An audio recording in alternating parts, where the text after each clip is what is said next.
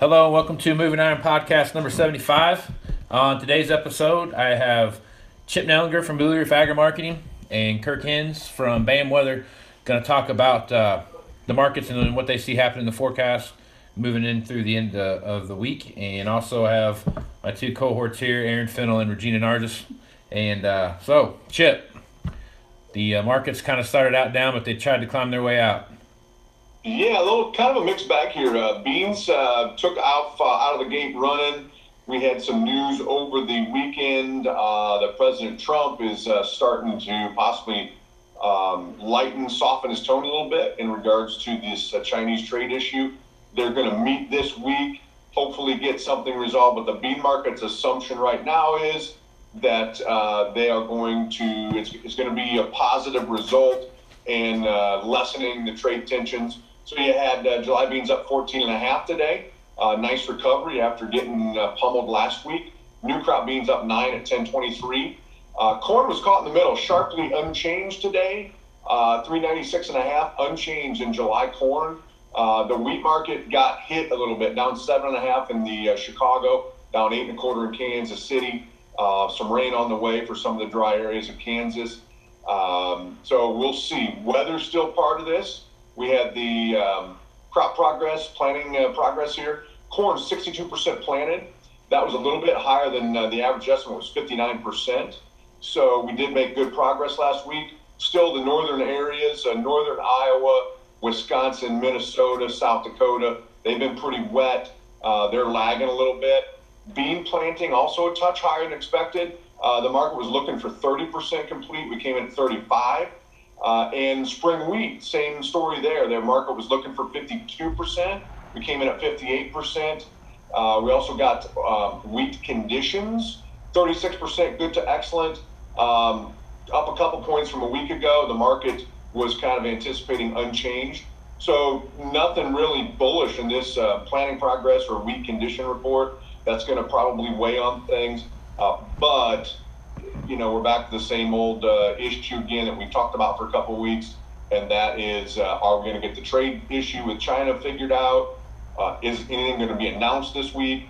Are we going to see, 19 headlines, of which half of them are going to be fake news, affect this market? So stay tuned for that. Probably Wednesday, Thursday, Friday, there's more of that stuff to hit. So kind of a mixed bag here. Livestock markets, cattle got beat up, essentially closing the limit down in the June. $3 lower, 104.62. Cash trade a little bit weaker last week on Friday, a couple bucks lower. So starting to tone off a little bit negative here. But I don't think it's something we're just going to totally fall apart. We still have a huge discount in June futures compared to where the most recent cash trade is. Hogs, a nice day, 105 higher at 76.15. So at least the hog market was able to catch up and recover some of Friday's sharp losses. Right on. All right, Chip. So, Wednesday, Chinese thing's supposed to be hopefully at least negotiated, talked about at least a little bit more. So, till then, do you just kind of see everything just kind of in limbo, just kind of waiting and see what kind of comes out of that? Probably a little bit of limbo, and actually there's no set time. I think that they're en route today, maybe starting the meetings tomorrow. So I think it's probably going to be later in the week that you see, last half of the week at least, that you see some news and some stories out of this, China-U.S. trade negotiation. Until then, I think probably slop around a little bit. This report here, planning progress, to me, says we probably, start the overnight trade a little bit lower, but, chop around until we know a little more about this China trade issue. There's also some renewed optimism that we're going to get NAFTA kind of complete here in short order, but, still that may be a couple, 2-3 weeks out before we find out more about that. All right, man. Well, if guys want to get a hold of you and continue this conversation, how would they do that? Yeah, best way is just call our office here, 309-550-7213. I'd love to chat with you about your risk management plan and how we might be able to help improve that and execute that for you. Right on. All right, Chip. Well, we'll catch you tomorrow, and hopefully we have some exciting news to talk about. Let's hope so. All right. Thanks, Chip. All right. Thanks. All right, Kirk. Hinz from BAM Weather's coming up here next. So, Kirk, what do you see happening in the, like Chip kind of hit into, there's some dry weather out there. It looks like guys have got some pretty good conditions. There's going to be some needed rains that come through. So what do you see happening over the course of the week here? Yeah, so a couple stats I wanted to throw out to you guys. So we are currently moving in on the warmest May on record. We had the third coldest April on record. We're working with the warmest May on record, and we continue to see that warmth continue basically through the second half of the month. So not only are we going to be dealing with warmth, just the models continue to dry up, with the exception of like eastern Nebraska, northern Iowa, southern Minnesota, the same areas that have continued to get hit. I think later this week, into this weekend, continue to get another round of some moderate to heavy rainfall as well. So I could continue to see some of those delays in those areas have been a little bit cooler as well. I can continue to see that being a little bit more of an issue in those areas. But what's also interesting is it's one of the driest months on record with precipitation here in the Ohio Valley, specifically Indianapolis. We picked up 0.2 inches of rainfall the entire month, and the forecast ahead looks very bleak. I mean, we averaged 5.1 inches of rain for the entire month. So, we have a lot of catching up to do in the forecast models to the next 10 days. Basically, the rest of the month have near less than an inch of rainfall in there. So we are drying out in a big way in the Ohio Valley. I think we're going to see that show up on the drought monitor this week. I mean, we're really concerned with how dry things are picking up. And that's part and due to the warmth, too. I mean, we're dealing with record warmth. We're really exposing how dry we really are. So I would expect those drought conditions to continue to get a little bit stronger and move a little bit further northeast to where they are across the southwestern plains right now. Right.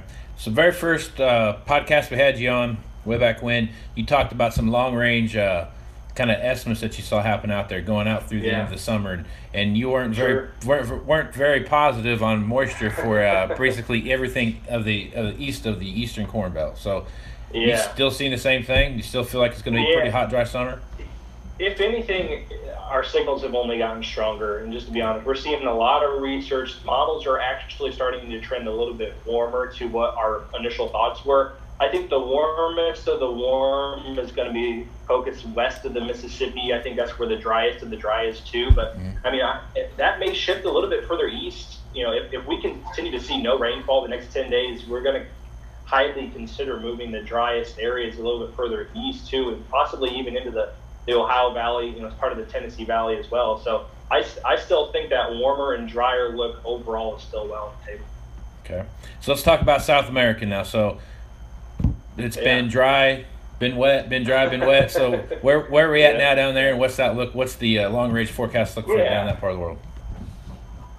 Yeah. So for basically the entire month, the past 45 days, Argentina has been getting barraged by a ton of rainfall. So that will have a relief for the next 7 to 10 days. There's not a whole lot in the way of precipitation. So I do expect some movement, probably a little bit, at least in the remaining soybean harvest down there. I do see potential for around, I would say, the 18th to the 20th for southeastern Brazil, kind of that second crop, safrinha crop, to see a storm. Now, oftentimes when it's really dry, models overestimate rainfall. I personally am in that camp. I don't think we see anywhere near the inch and a half amounts of rainfall that the European and the GFS model are trying to put down there across Mato Grosso do Sul, Sao Paulo, and into Paraná, some of that safrinha corn crop area. So it's something to watch. The trend, however, is that we flip right back to dry, the following week to end May to open June. So basically what I'm saying is any kind of rainfall that moves through is temporary and does not help the situation down there. Right on. Okay, man. Well, if folks want to get some more information about your stuff, the services that you have, and just check up on your Twitter feed, where would they find you at? Yeah, absolutely. Head on over to our website, bamwx.com. We have samples on there. You can follow us on Facebook or Twitter, bamwx.com, where we're happy to answer any messages or tweets or anything and kind of help you get what you're looking for here. All right, man. Well, Kirk, man, appreciate it, and we'll catch you next week, buddy. All right, appreciate it, man. Thanks a lot, bud. We'll see you. Thanks. Bye. Bye. Yep, see you. Bye. Kirk out. All right. So now we've got all kinds of great news and wonderful things to talk about.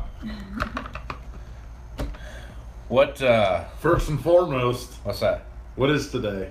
Today is this is our 1 year anniversary here at the Moving Iron Podcast. monument. I mean, we're probably, I don't know, we've got a solid 15 people out there now that listen to this podcast day in and day out. So I want to give a special shout out to all the troopers out there that have gone through all of the bad editing and late night posts and everything else that's been out there. So without all you guys, man, I appreciate it. It's been a blast. It's been a lot of fun, and these two here have made my life significantly easier since then. So I'm jacked. Significantly easier. Yeah, significantly. That's usually tied to my name. Often. We were gonna have a whole bunch of party streamers and a whole bunch of other folks come strolling through here, but they all canceled the last minute, so you get stuck with us here. So Somebody said something about budget issues. that could have been part of it. Budget issues could have been a major part of that. So, what is going on? Happy Mother's Day, a day late. Well, thanks. Yeah. Thank Happy you. Mother's Day. What'd you do to enjoy your Mother's Day weekend? Well, we were in a part of the world that didn't necessarily get rain, but we had enough of a mist that stopped our planters from rolling. So we actually caught up on some of our cow stuff. We worked the last few of our cows and branded the last few of our calves, last 30 calves that we had that were kind of late to the game, I guess. Got that done and moved some of them out to pasture and got caught up in some of that stuff. I got my garden planted. There you go. Spent some time with my kids and my husband. Well, that's Just rare this time of year sometimes. I Did you call your mom? I did. Good. I called my mom, and I tried to call my grandma, but she didn't call me back. So, happy Mother's Day, Grandma, if you're listening, which I doubt. But your weekend, how'd it go? Good. Graduation. Oh yeah. Girlfriend's son graduated, and Yeah. had to do the whole get ready for the whole party thing Saturday. Do that. Graduation day yesterday. Do chores in between. Yeah. That was the world. Did you kill some wolves? No, No. did not. Didn't sling any silver bullets, huh? That's funny. All right, so let's talk about a few things here. So let's just hit the wholesale marketplace real quick and what you see happening. Kind of the slow time of the year for us. I'm not as busy this time of the year as the other side of the business is. So it seems like the wholesale market has picked up, though. Things are definitely kind of moving in that post-harvest direction kind of early.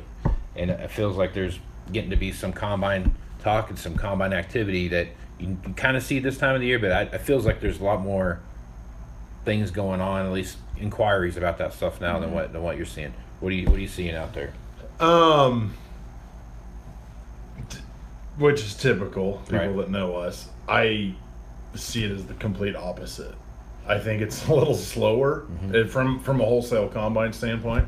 I feel like it's a slower start, to the pre-summer harvest, Right. super post-planning. Now Yep. the next thing I'm going to need is a combine talk.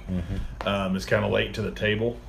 But there is some, I've got lots of guys working on combine, that I'm working on combine deals with, and it's just, I like that, but I just don't care right now. Right. You know? So there's a lot of that going on.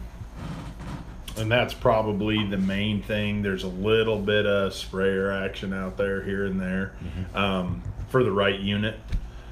And what is the right unit? There's no ace in the hole right now other than, of course, something cheap. A 30 series with some hours on it is a pretty hot thing. Just because there might be a pull type getting replaced. The guy's done burned down with it or whatever, and he's just like, ugh, I need a self-propelled. Batter, he's got a 10 series, 20 series off, different color, red, yellow, what have you. A little bit of action in that world. So, there's some, it's definitely slower than I'd like to see it right now, but stuff, still moving. Right. Still moving iron. All right, Gina. So, talk about what you're seeing out there on the Twitterverse. There looks like plenty of activity going. Some guys are all the way done planting. Some guys are sort of done planting, and some guys are just not getting started. As we heard, there you go. So, Yep. what's kind of some of the conversations you've been kind of looking at and been a part of on the internets there? Yeah, I think kind of like Aaron said, the wholesale market's kind of a little bit quiet right now just because there is so many people still in the field trying to get things going. But it's starting to kind of turn around where guys are starting to look forward to harvest time, to wheat harvest time. You know, the wheat tour that just wrapped up here was not great.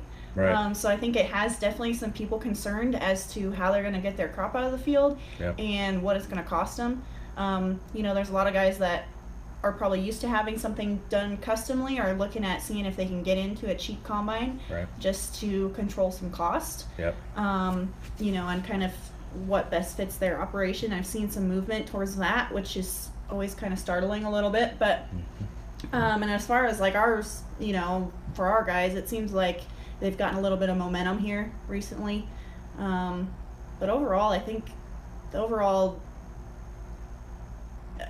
feeling is that everybody's kind of satisfied. You know, at first, before when nobody was planting, everybody was kind of like in a panic a little bit, and now it seems like, you know, it doesn't take very long to get a lot of corn in the ground. So now it seems like the mood is lightened a little bit as far as planting goes, and there's still plenty of corn that needs to be put in the ground. I'm not downplaying that at all, but definitely seems like the mood has lightened a little bit out there. Well, think about it. The last 2 weeks went from, I think it was 15% to 62% in 14 days. So it doesn't take a long time to put crop in the ground anymore. So that's, God bless the size of planters and the speed of tractors and technology and everything else that goes with that, because otherwise we'd be struggling in and year out to get all this taken care of. So let's talk about this, for example. So Aaron, you and I had a conversation the other day where we were talking about kind of some what ifs, right?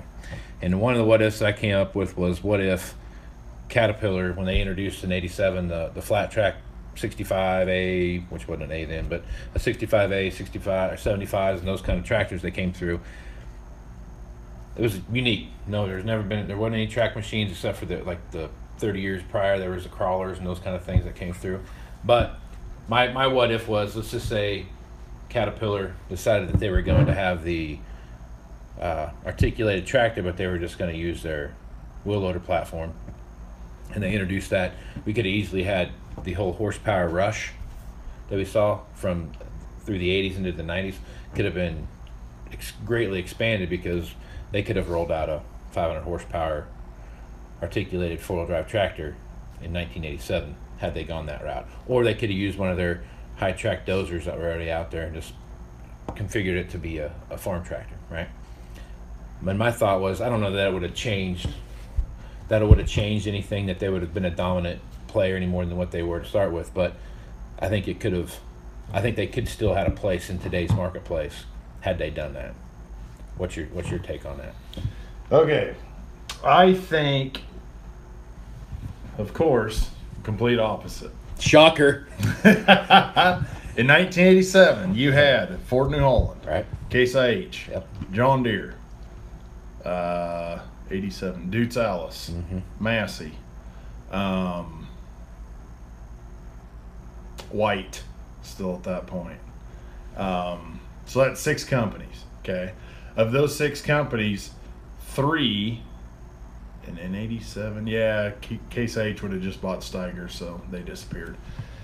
At that point, for articulated four-wheel drives, you had the Ford Versatile, you had the Steiger painted red, you had the John Deere, and actually, in 87 that would have been right. And so that's 3. Okay, that's 3 articulated wheel tractors. The best thing that Cat did is they created a market. No, absolutely. From scratch. Yeah. There was no such thing ever in the history of mankind as that tractor. Okay? So, had they have just come out with, I'll give you a current day scenario. Okay. Had they have just come out with a articulated tractor, they immediately would have had followers, because it had cat on the side. Right. You know, it's cat. It's not junk, it's cat. Right. Mm-hmm. But it was an incredible uphill climb to get into that market because you have so many players up here, and as far as, you know, you had your loyal, versatile guys for years. That was a rugged, dependable, pretty aggressively priced tractor. You had your John Deere guys that, you know, there's plenty of John Deere fans out there that, you know, there's nothing better than a Deere. Won't even listen. Your Steiger guys changed color, but it was the same tractor. Right. And that was, you know, in my opinion, you know, that's a very even machine with your versatile. You know, you take the versatile pre-Ford and you take the Steiger pre-case, and they both just made four-wheel drives, and that was it. You know, and your versatile was a little more rugged, a little more competitively priced. Your Steiger was your, ooh, this one's fancy, you know. So they were really hammering on the market at that point. So they would have had a big uphill climb, even though it was a cat engine, you know, cat drivetrain, all that. Big uphill climb. They made their own trucks here recently. Diesel truck, yeah. Yeah. You don't see them blowing up and down the interstate all over the place. No, but they also made those in a transitionary period. Right. When the final Tier 4 on-road final Tier 4 engine was coming through. Right. And it was that rollout across the entire industry. I don't care if it was Pete, Kenworth, Cat, whoever it was the biggest cluster that would ever happened. Yeah, right. Absolutely. I mean, that engine that got produced had more issues with it. I don't care who was producing the engine. There was just catastrophic problems from the word go. Right. My point on the articulated four-wheel drive thing is, to your point, that the Caterpillar name.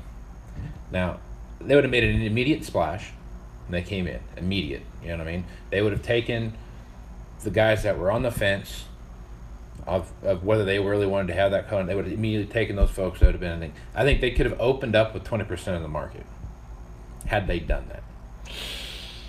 Even if they went to market with the four-wheel drive track, or not the four-wheel track, the dozer track, high track stuff that they had, then if they would have done that, they would have had something like nobody else had, but they just had a bulldozer. They took the blade off the front. But what would be the advantage of having the high track versus the flat track? High track, you have greater amount of track, so you have more track to the ground, and then you have greater horsepower to the ground because there's less slippage because you're running it through one giant deal, and instead of it being just a linear track, it's this way, and it makes a big difference. I know, but and that, back to my point, the greatest thing they did was create their own market. There is no uphill climb. You are it. But they could have. But think about this. Think if they would have went back with the whole, like, you know, a lot of companies have done it where they've tried to go back. Like, for example, New Holland has tried to go back with the Boomer series, you know, which is the kind of the throwback to like the 8N. They're kind of trying to build off that heritage of that whole Ford tractor. They could have done the exact same thing with the Caterpillar crawler like they had back in the 30s and in the 40s, and had the same thing. They could have even gone crazy and painted it gray and red again. You know what I mean? Yeah. You know what I mean? And like had that whole nostalgic feel, like my great grandpa had one of these, and he's still at the farm type of thing. I think they could have made a bigger splash. I mean, granted, what they did was very innovative, and it was a hell of a good tractor. But it was one of those things where they introduced the track market in, and even to this day, the track market's probably grown significantly, probably say in the last 10 years than what it had done in, you know. It's grown more in the last 10 years than it did from 1987 to 2000. Right. So if you take a look at how much it's grown, make everything just work the way it was supposed to work. And they try to introduce something in, they pound it. They could have been more synergistic, or I'm trying to think of here, had more synergy with the with like Rome discs, for example. On the construction side, that was their big thing. You know, Right. the big Rome discs, and Rome discs made agriculture stuff. They could have set dealers up that way with all that stuff instead of a dealer trying to go out and try to find a sunflower or something else like that. They could have uniquely done that. I just feel like had they done some things a little bit differently, obviously, it would have made a bigger splash in the market. And to put it in current day, of course, you're looking at a completely different world in '87 versus now, which is what, 30 years? Yeah, 31 years. A couple of years ago, Versatile comes out with a combine, right? Mm-hmm. They're not just all over the place. You know, for U.S. American ag market share, there's not a lot of those running around. That Cat articulated four-wheel drive tractor would have been in that same world, you know, other than, hey, it's Cat, we just made this, check this out. And you get a lot of the glazed over eyes effect because of that. But it's the same market scenario as introducing a new combine when there's so many other combines already there. What's the benefit? What's the one biggest differentiator between the Versatile combine and the mythical Cat articulated tractor? What's the biggest difference? If I'm a combine guy, I'm a custom cutter, I want to go get a combine, I'm going to go run my combine, a Versatile combine. My combine breaks down in Wichita Falls, Texas. How far do I have to go to get to a Versatile guy who's got parts? Right. Okay? Right. How far do I have to go to get parts if my Cat breaks down? You don't know. It was 31 years ago. The Cat map hasn't changed all that Well, much. I understand that. You can run to, you know, if you're in Scottsbluff, Nebraska, you run to Gary and you got parts. Right. You know, hey, I grabbed a sandwich and a final drive. And I had to drive across the river. Right. Right. But so I get your point on that. Yeah. It's dealer network, it's service, you know, it's all that. Dude, that's why think about this Vermeer balers. Let's take that. It's a great example. Okay. That's a great example in my book of in my opinion, a quality piece of equipment, you know, and it goes out and does what it's supposed to do and does what it's supposed to do, right? But if it breaks down, I got to go find Ted's welding shop somewhere to go pick up parts, and Right. Ted might not have the part at all, period, right? That's been the biggest downfall to that whole entire dealer. Or you have an AGCO dealer Yeah. who also happens to be a Vermeer dealer. Right. Now, what do you think? They have more parts on the shelf. They're Heston by Massey Ferguson by Heston baler, Right? or they're Vermeer. Yeah, that's true. Because guess what? The bigger, shinier, fancier sign out in front is. Yep. You know. But it's also market population. Right. You know. But you're splitting hairs on those two examples for market population. No, you're not. On a round baler, you certainly are. What do you mean? I would say it's almost equal market population between the Massey Ferguson by Heston baler and the Vermeer baler. You gotta be kidding me. No. How many Massey balers do we look at on Trade and Gina compared to Vermeers? A fraction. I mean, it's fun, right? I mean, we look at way more Massey Ferguson. In this pocket, Dude, I've worked here and in Kansas. You know what I mean? it's almost the same pocket. Whether I'm down in South Central Kansas or Western Nebraska, I look at the exact same number of That's Vermeer balers. that's not even fair because Why? you were in their back. Wait, John Deere still had not dominated the marketplace. On a windy day, you could spit and hit the factory. As long as it was coming out of the south. Well, yeah, not a north wind, obviously. But I can tell you this much, that we still dominated the whole marketplace. John Deere did. Where did John Deere balers come into this? We were talking about Heston and Massey. But what I'm saying is, like, you talking about market domination, right? Oh, it's all Deere. Yeah, absolutely. But the end of the day is when you start looking at, well, it depends on if you're talking about big square balers or round. I'm talking about a 5x6 round baler, the number of Massey Ferguson by Heston balers, and the number of Vermeer balers. What if I'm running those around- two? What if I want to run a Challenger? What do they call it? Oh, please don't. Probably an RB56. RB56, that's it, yeah. That's a Massey Ferguson by Heston Gina, by Challenger. Please don't. But you look at that marketplace, dude, and across the board, the ratio is the same. I don't care. I really don't care where you live at. My opinion, and I've been in two different markets, two different, distinctly different marketplaces, and I've looked at just the same amount of Vermeer balers that I looked at in Kansas that I have looked at in western Nebraska. Is that a fair statement? Yeah. Okay. In your face. Okay. But long and short of it is, dealer network would play a huge part in that. Absolutely. In that whole deal, right? Mm-hmm. I mean, I didn't until you. This is because I've yet to take time to learn about it. I forgot that Vermeer Versatile made a combine. Because when you were saying, I was like, why on earth would you want to? Not because I don't think there's anything wrong with the product, but why would you want to buy one? Okay, Kansas boy, what's inside the Versatile combine? I'm guessing something from Kansas, since you threw it that way. By your odor. Oh, there you go. Yeah, that's true. Yeah. Yep. But Invented in north central Kansas. Yeah. Oh boy. That's true. That's true, but Or just kind of a mix of homelands right there. Yeah, it's kind of, you are from the southern central part of Nebraska. yeah. Well, they say, you know what to say about people from that part of the world. Mm-hmm. Yeah. I think When you leave Wichita, keep going north, it gets better.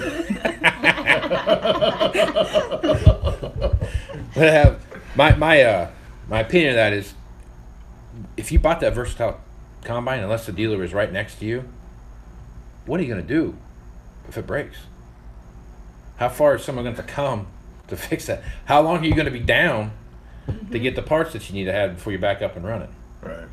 And when you're cutting wheat, that's a pretty time-sensitive crop to get out of the field, right? Yep. So, and you're looking off to the south and you see these nice black billowing clouds coming at you with lightning bolts coming down, catching things on fire all over the place, and you're like, I sure like to get my wheat out, but I can't. It's another 2 days before I get my parts. I'm going to go to the shed and get out my old Massey's and hammer down. I'm going to get out my reapers, start getting attacked.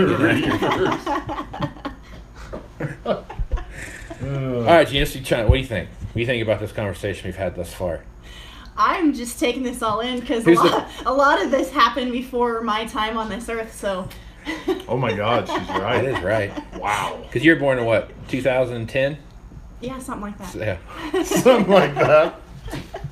But you know what? I remember this so very clearly. At the 1987 Husk Harvest days, little machinery dork running around just drooling all day.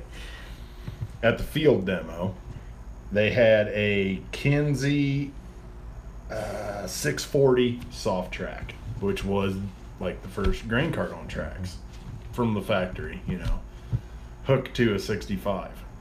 And that was all, if I remember right, everything there, especially at that time, was ridge-tilled, Yep. and it was just peaked.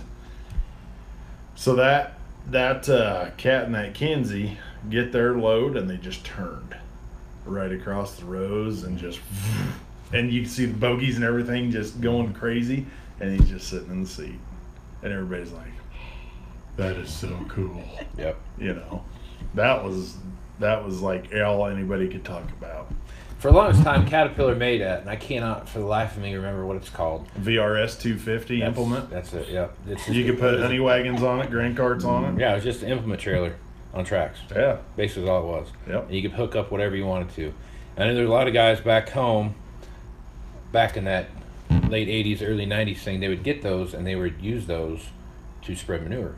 Mm-hmm. They'd get in the field when it was still kind of nasty out. You know Yep. what I mean? And long before they get a wheel tractor out there. And they'd go out and do all that stuff. And they were also doing the same thing with top dressing. They could get in the field when it wasn't just completely nasty, but still too soft to get a wheel tractor out there. And they'd have the big 36-inch tracks on there or whatever and just kind of go. But it was, I don't know, it was pretty cool. I had a few of those come across my desk back in the day. But it was, so it was pretty neat. That was a pretty neat deal. Okay, say Mr. What If. So, Cat, well, that totally destroys my thing. I was Go going to ahead, say. let's talk about it. Huh? Let's go ahead and let's talk about it. Cat comes out with, what if they build both? Wheeled end track, take your pick. I think they could have easily. And then they go buy Go buy J&M. Go buy Sunflower. Buy Kraus. Buy somebody. Any of those. And pretty soon, look at us. Yep. We're a major, and we just started yesterday. I think that would have been I think the one thing that Caterpillar did in the shortcoming was when they built that track machine, they built the horsepower ranges they were already going to compete against, right? So instead of being like, okay, we're not going to wait for the 95E to come out and have the 450 horsepower tractor then. We're going to do it now. Right. We're going to build that 450 horsepower tractor in 87. We're going to offer out, we're going to have a 300, a 350, or 400, and a 450. Those are your 4 choices. And you guys take your pick which one you want. But instead they started out with a 250? Yeah, I think it's 250 and then like 300, 350, something like that. And that's kind of where it was. I can't remember. It's been so long since I went back and looked, but like the 55, 40, 35, 45, 55, I don't think those came out until like the 90s. Yeah, 90s, mid-90s. That was when mid to late 90s. That was when they kind of took the track thing to the next level where they used their same high track technology that you see everywhere now that were on the bulldozers. And I think if they'd done that to start with, the whole high track deal would have been on a bigger frame, on a higher horsepower deal. Because that was... Like they did with the what? Was that the D? Yeah, the Ds. The D was the first big frame high track. Yep. I think so. Yep. An 85D? No. The first big high track machine would have been an MT. They didn't high track them until MT, right? Yeah, so the MT and that. So even because even the 95E is a flat track. And that was the 95E was the last generation of pure Caterpillar because in 2001 that's when AGCO took over and they made the MT 700 series, the MT 800 series, and did that whole thing. So it was up until that point, but they never released a high track machine until the MTs came on the high horsepower side, large frame stuff. And that's when you started seeing guys, and especially like in Canada, we're taking the MT 835, 845, even some 865s, and spreading them out, putting 18-inch belts on them, and running their, whatever that was, 500 horsepower tractor, 400 horsepower tractor with 18-inch belts, which is commonplace now. But back then, they were burning up bogies and drive wheels and everything because they weren't designed. They weren't designed to handle that kind of stuff. So, or for your other what if, okay, so we come onto the market with a splash with a 500 horsepower tractor, articulated track, whatever. We'll put that to bed. And everybody stands around and goes, well, that's fine, but I don't need anything, Nobody makes anything that needs that much horsepower. Right. Oh, wait, we do. Yeah. We make our own stuff Yeah. because we bought Kraus or Sunflower or whatever, and we make our own implements for that big tractor. Because that was the other thing, too. The other negative of that is when they rolled that tractor, that's all they offered you. Right. It was a tractor. That's it. So they kind of had to build to what was out there. They couldn't be like, oh, we're going to build this 500 horsepower or whatever, and then all of a sudden you're going to step back and go, that's great. I can now pull my 25-foot disc faster than I can pull with my 3. You know what I'm saying? Right. So, I mean, you could have had 60-foot air seaters in 1987. Absolutely. Yeah. You know what I mean? You could have had 42-foot discs and everything else. See, that's commonplace now. That just wasn't there because the horsepower wasn't there. Yep. They would have reinvented a whole niche. And they would have had to have been all in with that because they would have had to come to the table and say, all right, this is long term. We're going to make this work. And you think about it. All right. You go through all the trouble to build that tractor basically from scratch. Okay. I mean, obviously they got stuff to do it with, but you're entering a market you haven't been in ages, years and years and years and years and years, decades, and just build the tractor and set it there and go, okay.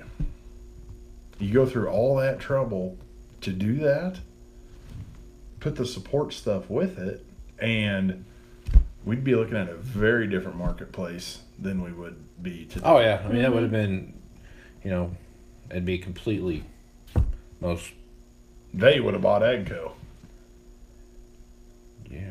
Instead of AGCO buying the... Possibly. Ag Or line AGCO from would them. have gone out of business. You know what I mean? They wouldn't have had the opportunity to buy Deutsch and just started this 15 year. You got that backwards. that's right. I do have it backwards. Sorry. But that whole run that they made for that 10-year run where every year they acquired a new company. Right. There might not have been the opportunity to do that. Mm-hmm. You know what I mean? So it's, I don't know. What ifs are fun because you can always be right. Oh, yeah. That's the great thing about what ifs. All right. This continues my streak. Always a winner. Always a winner in the what if game, right? You take the facts that you have and you twist them till you get them right. All right, well. All right, here's another what if. Well, not really a what if, but while we're on the topic of things that could have been, would have been, days gone by, today's the anniversary of the last international tractor built. Yeah, I saw that on Machinery Pete's. Yeah, Saw that. A 5488 mechanical front. Yeah. Yeah. So what's your what if? I don't have a what if. Oh, that was just you make. No, I try to be non. What do you always get onto me for it? Nonpartisan. Nonpartisan. Nonpartisan. Yeah. I try to be nonpartisan on machinery colors while we're doing this, so don't really have a what if to share if I'm to stay nonpartisan. I also didn't comment on Greg's post because of that. We don't vote in elections either. That way we stay partisan and when we cover debates and stuff. You know what's bad though, and this is obviously after that backhanded comment, I'm not an IH man. Mm-hmm. That the worst part about that whole world is they are so many struggles with IH, and Tenneco buys them, and then you have your case tractor painted red, and then all of a sudden they come out with a Magnum that, guess what? It's a 5488. They just finished it. Mm-hmm. What if, which was also in 1987, hell of a year, what if that Magnum comes out? What if IH wasn't struggling so damn bad, and in 1981 the Magnum comes out instead of the 88s? What if they had the Magnum done, and they didn't come out with the 88s and their backwards door and sort of kind of power shift? Not really. What if the Magnum comes out then? Oh, I mean, what would be so they put the door that opens the other way? I mean, what do we? Well, it's a superior machine. The old Magnums, right? Like 7130, 7140. Right. So what is what's your basis here? That IH wouldn't have died. So if they rolled out the Magnum, when the 88 come out, right? If the Magnum come out, 18-speed full power shift in 1981, yeah, full power shift. Okay, somebody else had an 8-speed full power shift and didn't have a 15 until 83. Right. So they have a 2-year jump. Don't you think up to that point in 1987 that they roll out one tractor that somehow that would have saved the whole entire company? Yes. That one tractor would have just been like, yep, this is a hinge point here for international. Without question. That it would have saved the whole company. I do. I honestly do. I am not a red guy. For God's sakes, I am in no way, shape, or form an IH fan. I think by 1987 that they were so far down that road. They died in 85. I'm talking about 81 when the 88s came out. Oh, okay. All right. The 88 was the half-ass Magnum. I don't know, man. I think that they would have been rolling out a brand new tractor that they would have had to hinge themselves on in a horribly depressed ag economy. Right. That if they didn't have the capital to maintain what they had, I don't know that they could have weathered the storm any more than maybe they could have hung out for a couple more years, maybe found a few more investors or something like that. But I don't think that they would have. I think it would have been such a landslide change that it would have. I think it would have been. I really think you're right. I think it would have. Look how many. God bless how many guys are still drinking the Farmall Kool-Aid. A lot of that too is not necessarily. It's a reminiscence. I think back to when I played football, and I should have been in the NFL, but the minds that I have in my the stories I have in my head. Well, it does. And then I start thinking about it. I'm like, that didn't just really chose not happen to that go. way, though. I chose not to go. I look back. Pat Bowling called me, and I'm like, I'm going to go to ag school. You know, I look at the combine. I watch what these guys. I look at the combine. And I watch what these guys bench press. Like I could do that when I was their age. It's like, but I couldn't run the 4.740 at 350 pounds either. So I could do the 40 and not the bench press. The point of being is those guys have that reminiscent thought process in their head of that's what they grew up farming with. Just like your first car you had. Think about back when you had your first car. My first car I had was really a pile of crap. It's an old 81 Chevy pickup. Oh. And it was beautiful. And I loved it.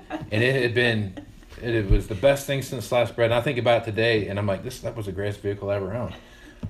I wouldn't have given $250 for it then, in today's money, right? So we're talking, but it ran good, it was loud, and I'd had a lot of shenanigans take place with that truck involved in it. Oh, surely not. Lots of shenanigans. But when I think back on it, I'm like, it's the best vehicle I ever had in my life. I think a lot of that old tractor talk that you hear guys talk about all the time, well, it's them thinking back about to a point in time when it was awesome. Obviously, I own 3 Massey Fergusons for shit's sakes. Same thing, okay? Same damn thing. But what I that's not what I was getting at with the Kool-Aid drinkers. I mean, there's so many case IH. IH was far and away the stronger company with a bigger following. Because by 1985, Case was just what we were talking about with Cat. Here's your tractor. That's it. That's all we got. Now, they had the full line of tractors from 5 to 400 horse, but that's all they had. And Tenneco owned them, for years. That's why Tenneco bought IH. Combine planter, tillage, all that. IH already had all this stuff. They just needed a tractor that wasn't a giant turd.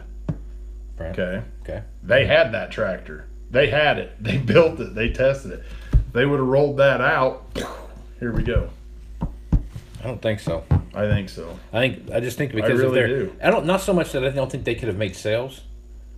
They could have made enough sales to cover their R&D and all the other costs of operations because of the situation they were in 1981, 1980, 1979. I don't think they could have recovered fast enough in the economy they're in. Had they done that 1976 and rolled that out, they probably never would have happened. They would have cleared through the 80s just fine. They would have got a good following. All that stuff would have happened just fine.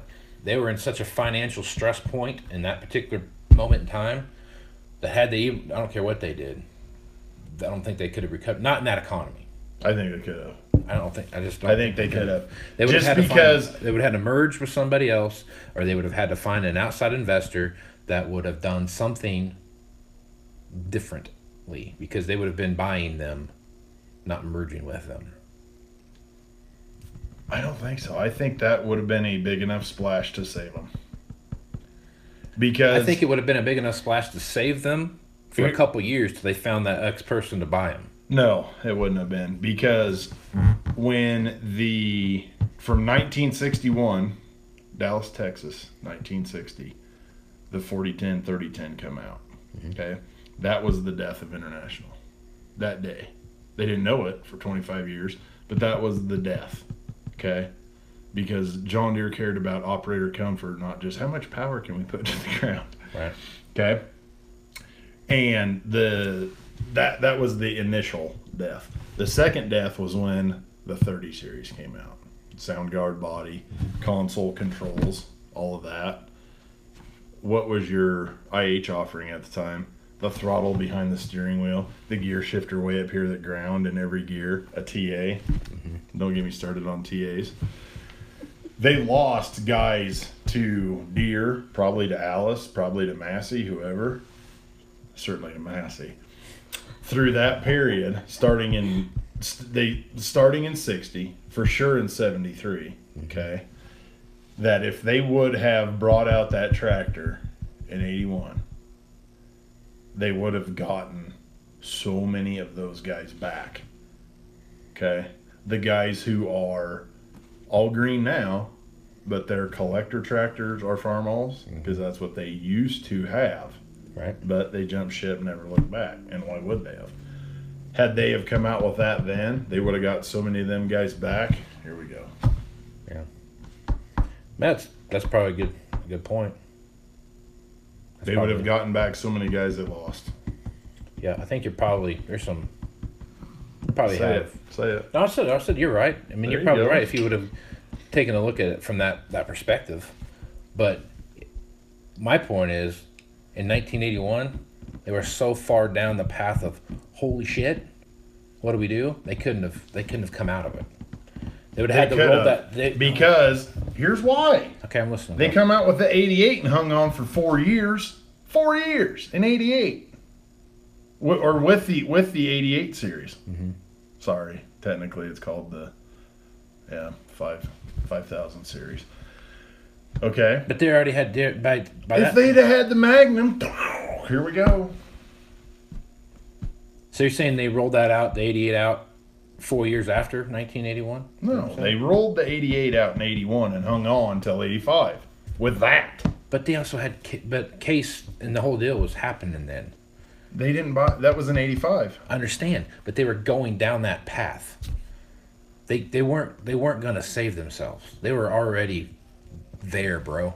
You're talking about two different things. Had they come out with a Magnum in 81, boom. If they'd have come out the 88 in 76, they probably would have changed their whole outcome. Well, the first thing they should have done is never come out with the 86 in 76. That would have been step one. But my point is, I hope Dave Gibson watches this, by the way.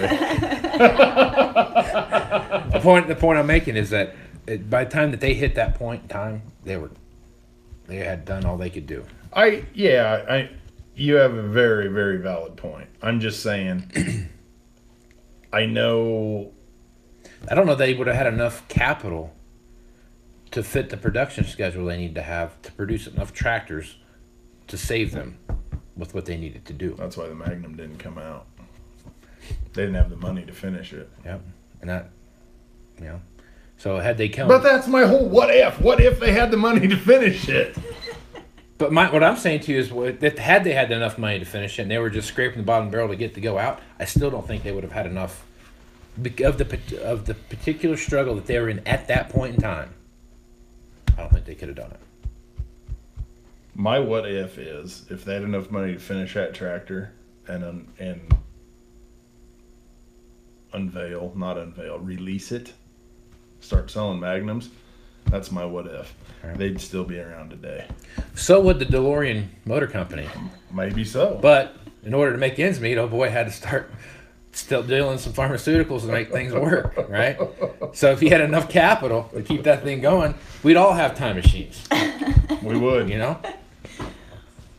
But I also think in the 80s, look at what the farm economy was too. Like it's very similar to kind of where we're at now. It's just we're more in a liquid place. Oh no, we were way It was way worse, but because of the 80s, we're in a better position than what we were back then. Well, yeah.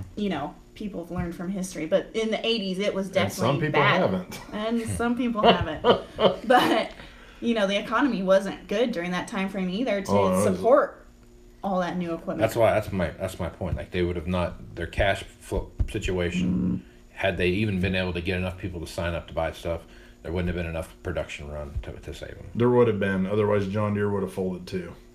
But John Deere already had a good solid. Their production run that they had a good following at that point. They had good numbers. So did International. That's my point. But John Deere wasn't in a financial situation. I realize that. That's my why. whole damn what if is IH had the money to release that tractor and start selling that tractor, start producing that tractor, they'd still be around today. And I get your what if. What I'm saying is even if they would have produced that tractor. That's why John Deere is still around today. That's why that's why Massey had 37 different owners between 83 and today. Right. That's why they didn't have the cash. That's why they kept failing. I agree with your what if. That had they had that tractor, there would have been. If you agreed with it, you wouldn't still be arguing. No, with my point I agree with you is the point that I'm agreeing with is I agree with what you're saying. That had they produced that tractor, it would have changed things, but not enough to save them. Yeah, they still would have failed. Well, I'm right and you're wrong. That's fine. Or I'm wrong and you're right. It's a what if. What did you just say? I said everybody's right with a what if. That's right. Everybody's a winner. Unless you're wrong. Like I said, I think valid point what you're making.